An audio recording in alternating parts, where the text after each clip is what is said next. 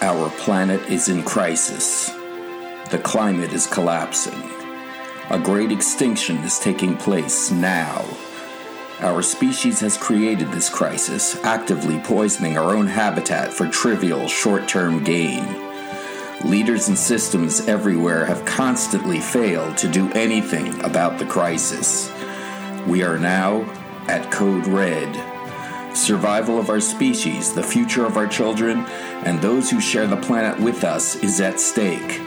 Can you spare 5 minutes to save the Earth? Hello and welcome, I'm Ray Katz. This episode number 5, is called Visibility. To build a movement, you must be seen, and you must inspire others to join. Now, on September 17, 2011, a small group of protesters gathered at Zuccotti Park in Lower Manhattan. In August 2018, a young girl began a lone daily protest in front of the Swedish parliament.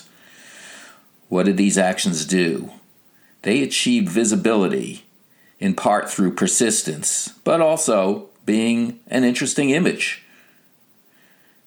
What else did they do? They inspired people. Other people joined the Zuccotti Park protest, and in other cities, people imitated the Zuccotti Park protest. And Greta Thunberg inspired others to join her movement, which became something called Fridays for Future, where school children boycott school on Fridays because if there's no future, what point does education have? And finally, ultimately, the objective is to inspire action. Now, these movements, neither of them have quite gotten the results that we're looking for, but these things take time, and there are setbacks. And I consider both of these movements, including Occupy, to be an ongoing movement. That movement is merely resting. These things tend to disappear and reappear if they represent actual concerns, actual worries, and actual issues, which both of these movements do. Now, anyone can be part of a big change. Greta said no one is too small to make a difference, and that's something that's very important. Sometimes we're too enamored of leaders. We can't wait for a Susan B. Anthony or a Martin Luther King or a Mohandas Gandhi. We can't even wait for a Greta Thunberg. We must be the change we want to see in the world. Now, climate scientists have warned us that the Earth is at Code Red. This is the last call for humanity. This is the situation now. Our time is very short. Now, even though the movements I described are not yet over and they haven't completed their missions, they did achieve certain things. And let's look at what those three things are. They created mass movements of ordinary people. They kept the focus on the issues while the status quo and the media tried to make the protesters themselves the issues. But the protesters weren't having it. They would project, "We are the 99% on buildings." And Greta, too, has kept the spotlight off herself and on the issue. She points out repeatedly, "Our house is on fire." And Greta doesn't say, "Listen to me." She says, "Listen to the scientists." And these movements and movements like them, they're very visible reminders that something is wrong and that people are restless. And this worries those in power because they're being challenged. There is a very real danger that fossil fuel use could be ended. People could decide to cooperate and work together and care for each other, and that our leaders and their systems could fail to stop us. These movements, by their very existence, invite like-minded people to join. Now, we often hear that these movements are ineffective, that they've failed, that they didn't succeed in getting any major legislation passed. But passing legislation isn't success. Success for us will be slashing fossil fuel use, replacing a culture of hate with one of kindness, and replacing greed and selfishness with generosity and love. That is what success looks like. Legislation is acting within their system, a system that has repeatedly demonstrated that it is incapable of fixing this crisis. This system is simply a tool to empower a wealthy minority to control the rest of us, to use us for their personal benefit. So we shouldn't be measuring success by how it affects the system. We should be measuring success by the actual results we are seeking to achieve. And these achievements are largely outside of or in defiance of the system. Occupy made it obvious to everyone who cares about inequality and injustice that there are others who care about inequality and injustice and want to do something about it. They made people who are motivated by caring and justice let them know that they are not alone, that there are others. And that was a big achievement of Occupy, and it has permanently changed the culture and the thinking of people everywhere. So, at minimum, leaders have to respond to the challenge. They can't pretend it does not exist. So this is not complete success, but this is certainly not failure. This is a work in progress. So Occupy has not failed, and Greta hasn't failed. And her Fridays for Future is ongoing. These movements aren't dead. Occupy is sleeping, and Greta is still very active. I mean, if you look back historically how movements develop and the history of movements, Solidarity, the Polish movement that eventually overthrew a dictator and took power, well, that movement initially failed, or appeared to fail. The movement was crushed, and the leaders were arrested. But in the end, Solidarity reemerged, and Solidarity won. And we, too, can win. This is not over. For our worldwide mass movement, we are just beginning. We are looking for visibility. We are looking for our spark. So what do we need? What does this movement need? What do we need to do? How does our movement start? How can we become visible, especially to each other, to those who care?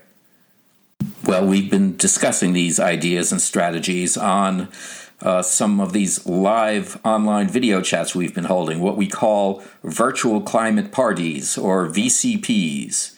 You can learn about these meetings and how to attend them from the website earthrebirth.team. So check that out on earthrebirth.team. Some ideas we've had so far are, well, number one, landmark protests, which is videotaping your own statements about the climate and what needs to be done and that we need to band together to force action.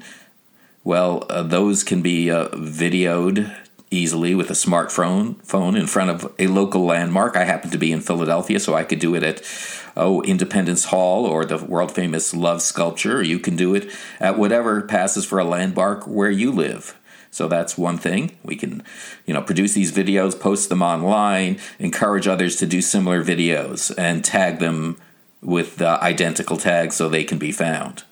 We can do something called Climate Samizdat. This is based on an old Soviet dissident idea, which were little guerrilla publications where they spread ideas by actually using carbon paper and a typewriter to produce small publications that they would pass around. Well, we would produce our Climate Samizdat and maybe put them at the counters of independent bookstores for free distribution, or basically any kind of coffee shop or outlet that could be used for this kind of distribution, and encourage people to contribute and create their own Climate Samizdat, and then have this sort of movement in the physical world of writings that appear that aren't searched for on the web necessarily, but are actually in the world. And then, of course, there's the VCPs themselves, these virtual climate parties. They are groups of people. They are essentially little mini embryonic movements of strategists and people who are ready to act.